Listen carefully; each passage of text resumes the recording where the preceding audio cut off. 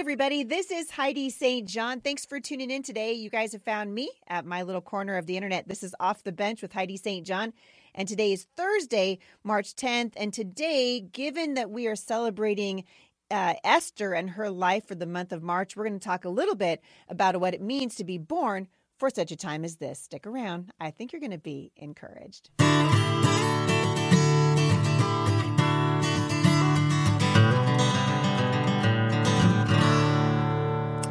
So thanks you guys for tuning in today. I'm always really glad that you're here. A lot of you are brand new to watching this on video, so welcome. I'm glad that you are finding a brand new format. I hope that you're enjoying watching me in my element here. Since you're able to see me on video, I wanted to recommend a book that I have been reading in my, spare time.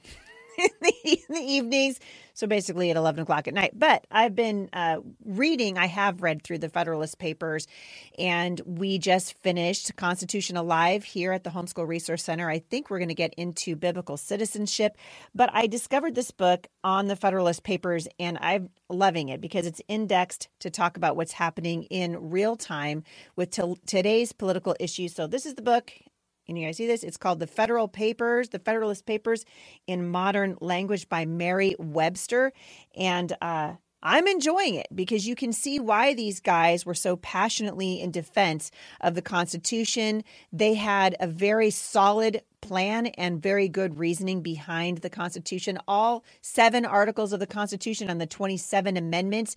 And it's important that we understand the history of our nation, understand why it's so important that we defend the Constitution. So if you have never read the Federalist Papers, it really is a slog. It's a tough slog through, but I'm enjoying the Federalist Papers in Modern Language by Mary Webster, and I will link back to that in the show notes today.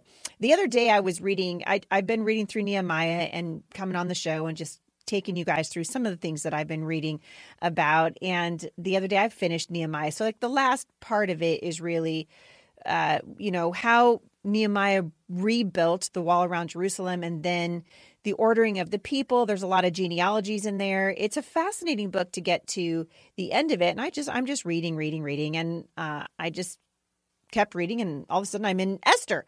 And I got to thinking, this is a great time to be in the book of Esther because Purim is here, of course, Purim meaning lots.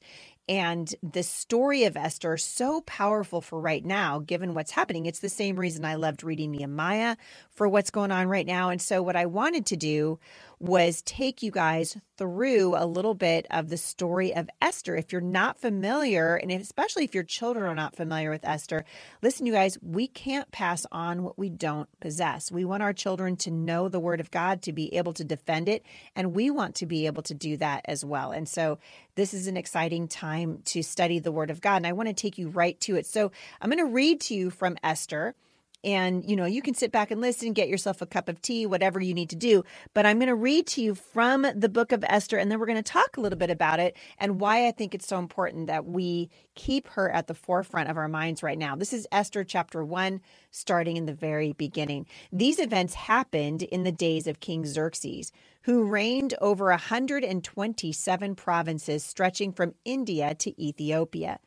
At that time, Xerxes ruled his empire from his royal throne in the fortress of Susa, which, by the way, would today be modern-day Iraq. I've taught on Esther over the last probably 20 years in different places in the country. It's very fascinating to see the parallels between what was happening in Esther's time and some of the things that we see happening here, particularly in the Middle East. In the 3rd year of his reign, he gave a banquet for all of his nobles and officials. He invited all the military officers of Persia and Media, as well as the princes and nobles of the provinces. The celebration lasted 180 days, a tremendous display of opulent wealth of his empire and the pomp and splendor of his majesty. When it was all over, the king gave a banquet for all the people, from the greatest to the least who were in the fortress of Susa. It lasted for 7 days and was held in the courtyard of the palace garden. The courtyard was beautifully decorated with white cotton curtains and blue hangings, which were fastened with white linen cords and purple ribbons to silver rings embedded in marble pillars. Gold and silver couches stood on a mosaic pavement of porphyry, marble, mother of pearl, and other costly stones. If you guys have never seen porphyry, it's like a purplish It's like a purplish mineral, and they would mix it together with marble and mother of pearl, and it made this beautiful and very, very expensive pavement, if you can imagine. I immediately thought what the Bible says in Revelation about streets of gold in heaven. This was pretty darn close to that. This guy had a lot of money. Drinks were served in gold goblets of many designs, and there was an abundance of royal wine reflecting the king's generosity. By edict of the king, no limits were placed on the drinking, for the king had instructed all his palace officials to serve each man as much as he wanted.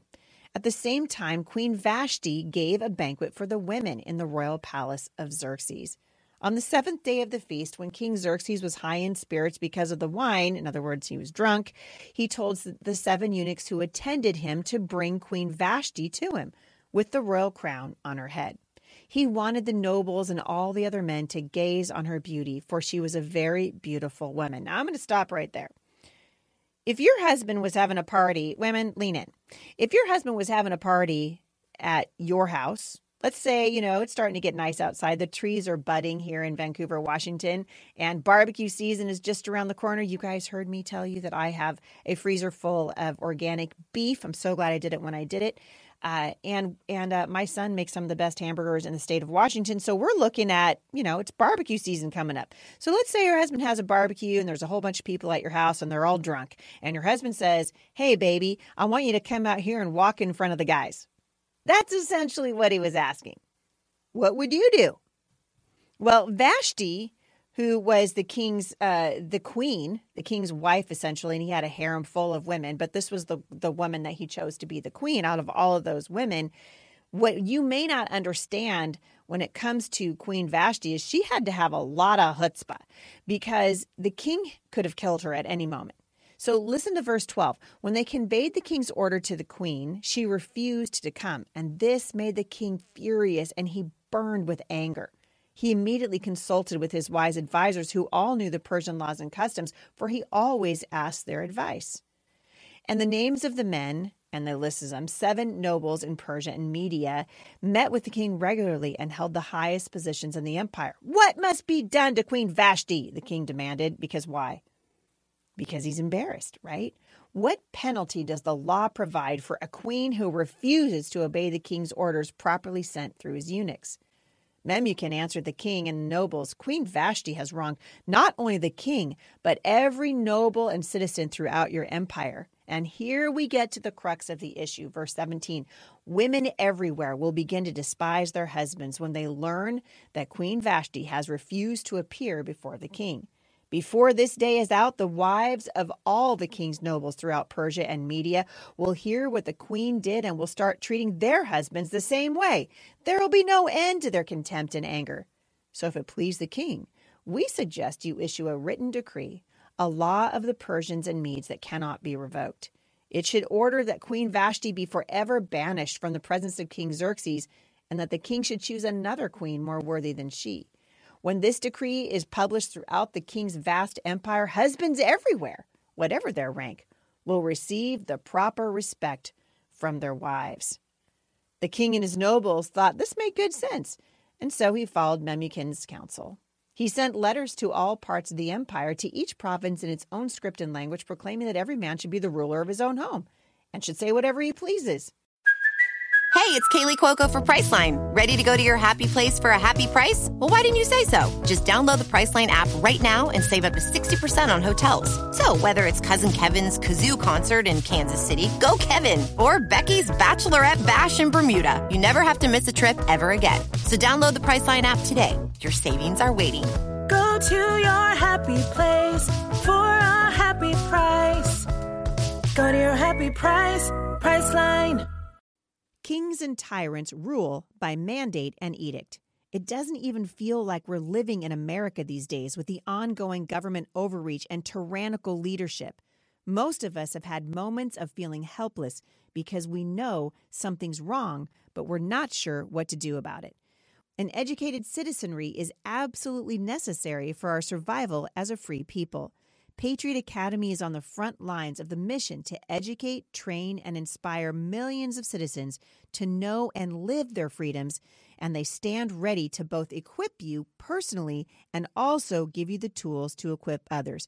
Here at the Homeschool Resource Center, we just finished 6 weeks of Constitution Alive. I'm telling you what, people here are fired up. And this is because of Patriot Academy. Patriot Academy's Constitution Coach program has got online courses and materials that are produced by Rick Green, America's Constitution coach. And throughout these courses, you guys are going to hear from numerous subject matter experts, including historian David Barton and others. Patriot Academy Constitution training will equip you to be a leader in your community. And you know what? You don't have to know anything about history, the Constitution, or the law to get started. And both of the courses and the coach training are free. Hundreds of thousands of people have participated in Patriots Academy courses, with almost 100,000 in 2021 alone. You can find a class today or sign up to be a Constitution coach with Patriot Academy. It's easy. Just go to patriotacademy.com. Again, that's patriotacademy.com, and sign up today to help restore our constitutional republic. All right, so this sets up the story. We all know the story of Queen Esther, right? This lovely Jewish girl who is the cousin of Mordecai, who becomes quite an incredible figure in the story of Esther's life. But you see that this started because the king was embarrassed. The king felt disrespected by his wife. I think it's fair to say that his wife felt disrespected by her husband. She's like, I don't want to be paraded in front of all these drunk guys.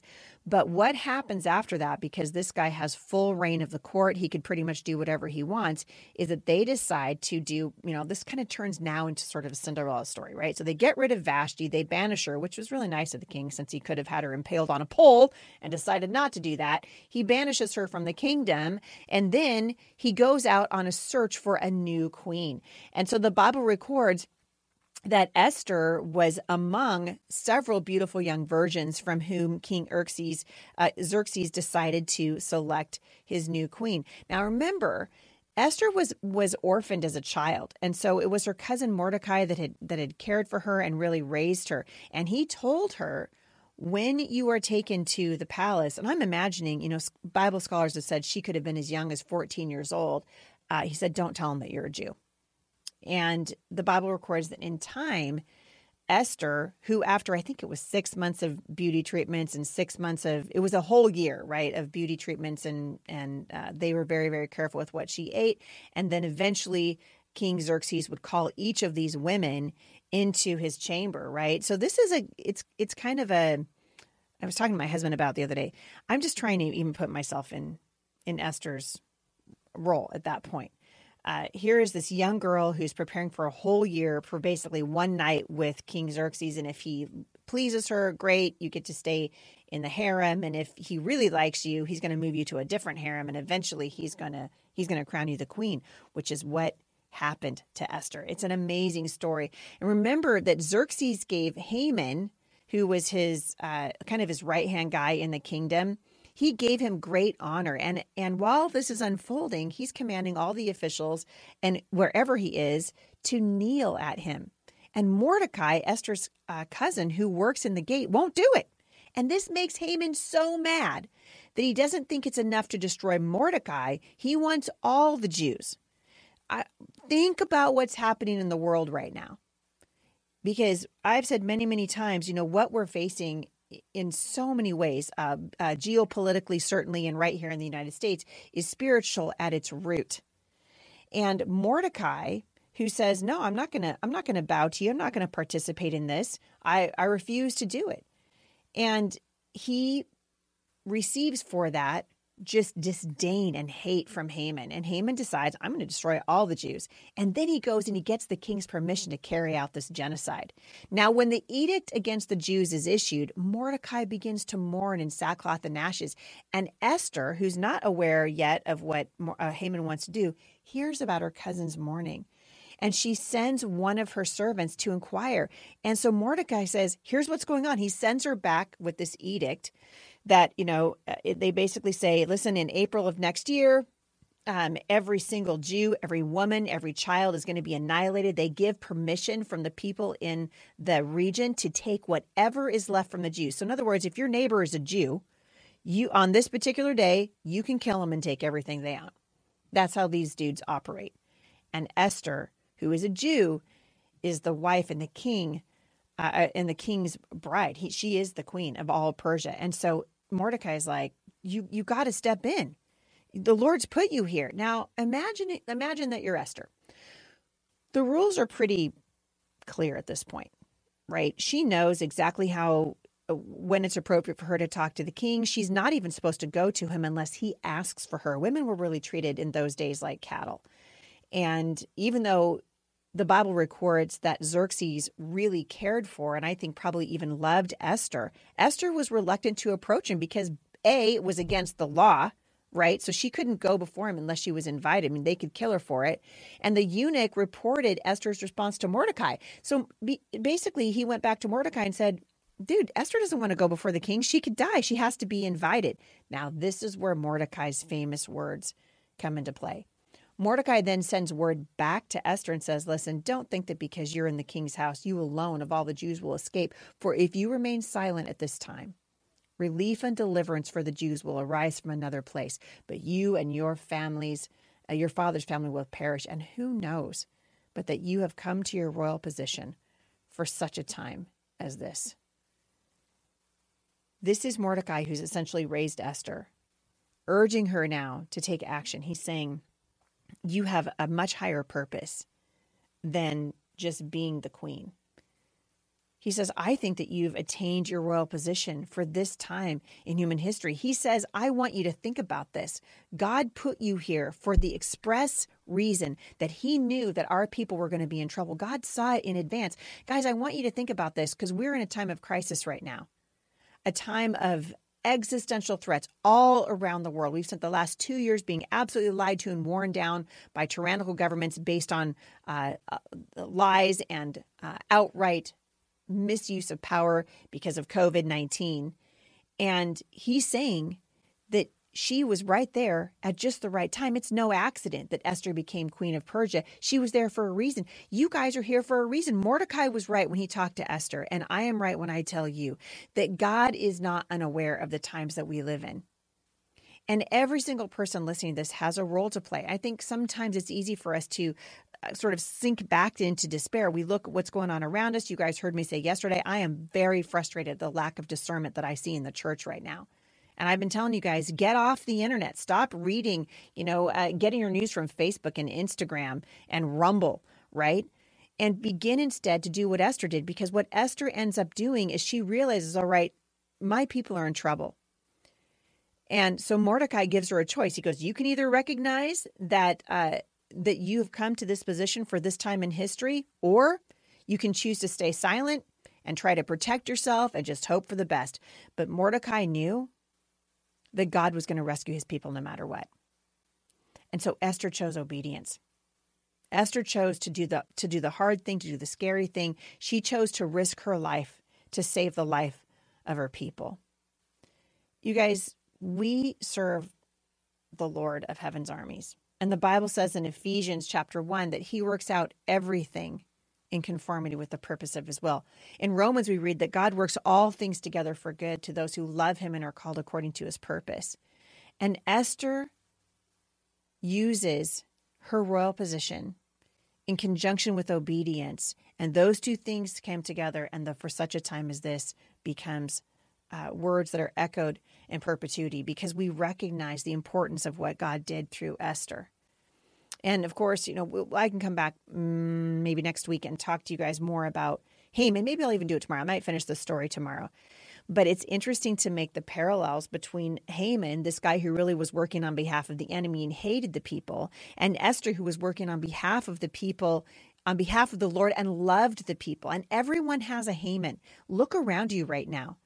The battle lines are being drawn. You guys heard me say this last year. I think, someone keeps saying, is this the end times? Is so-and-so the Antichrist? Listen, we don't know. The Bible says we only know the seasons. We're not going to know the day or the hour. And I don't know what it is that's going on right now, but I can tell you, I do believe that the uniforms are being passed out. God's asking us to take a stand. He's asking us to be able to listen for his voice, to be able to hear him. God loves the people of this world. And we know that because the Bible teaches it in John 3:16, right? For God so loved the world that he gave his only begotten Son, that whoever believes in him would not perish but have everlasting life. That is the power of the gospel. But notice that while Haman was doing the devil's work, God had put Esther there to counter it. God set the board, and he moved the queen to checkmate the enemy. The Bible says in Daniel chapter 2, verse 21, he changes the times and the seasons. He deposes kings and raises up others. And we, like Esther, have meaningful choices to make. I love this from GotQuestions.org. I'm going to link back to it today.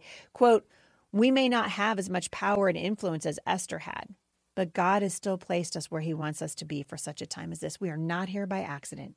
We have been given a God-given circle of influence, and we cannot stand idly by while injustice occurs. We must pay attention to what's happening around us and seek God's direction for how he wants to use us. You see, he's placed us in this time, in the position and the place that he wants us to be. And he invites us to confidently join him in his work. And in Esther's day, the duty to save a nation fell to her. And God had given her all that she needed to accomplish the task. And he has done the same for us. Whatever the task he assigns, he will use it for such a time as this. You guys, I know that a lot of you are frustrated right now by what you see happening in the news. I know a lot of you listened to me yesterday talk about the need for discernment and to recognize that discernment, as Spurgeon said, is not knowing the difference between right and wrong. It's knowing the difference between right and almost right. How can we hear the voice of the Lord and walk in confidence and courage into the next season? We do that by being in his word. And that is how we pass on to the next generation what it means to walk faithfully with the Lord. You guys, God is with you. He's never going to leave you, and he's never going to forsake you. And your kids need to know that right now. They need to know that God is on his throne and that he loves them. That is the message of the gospel, that we are loved, that we're loved.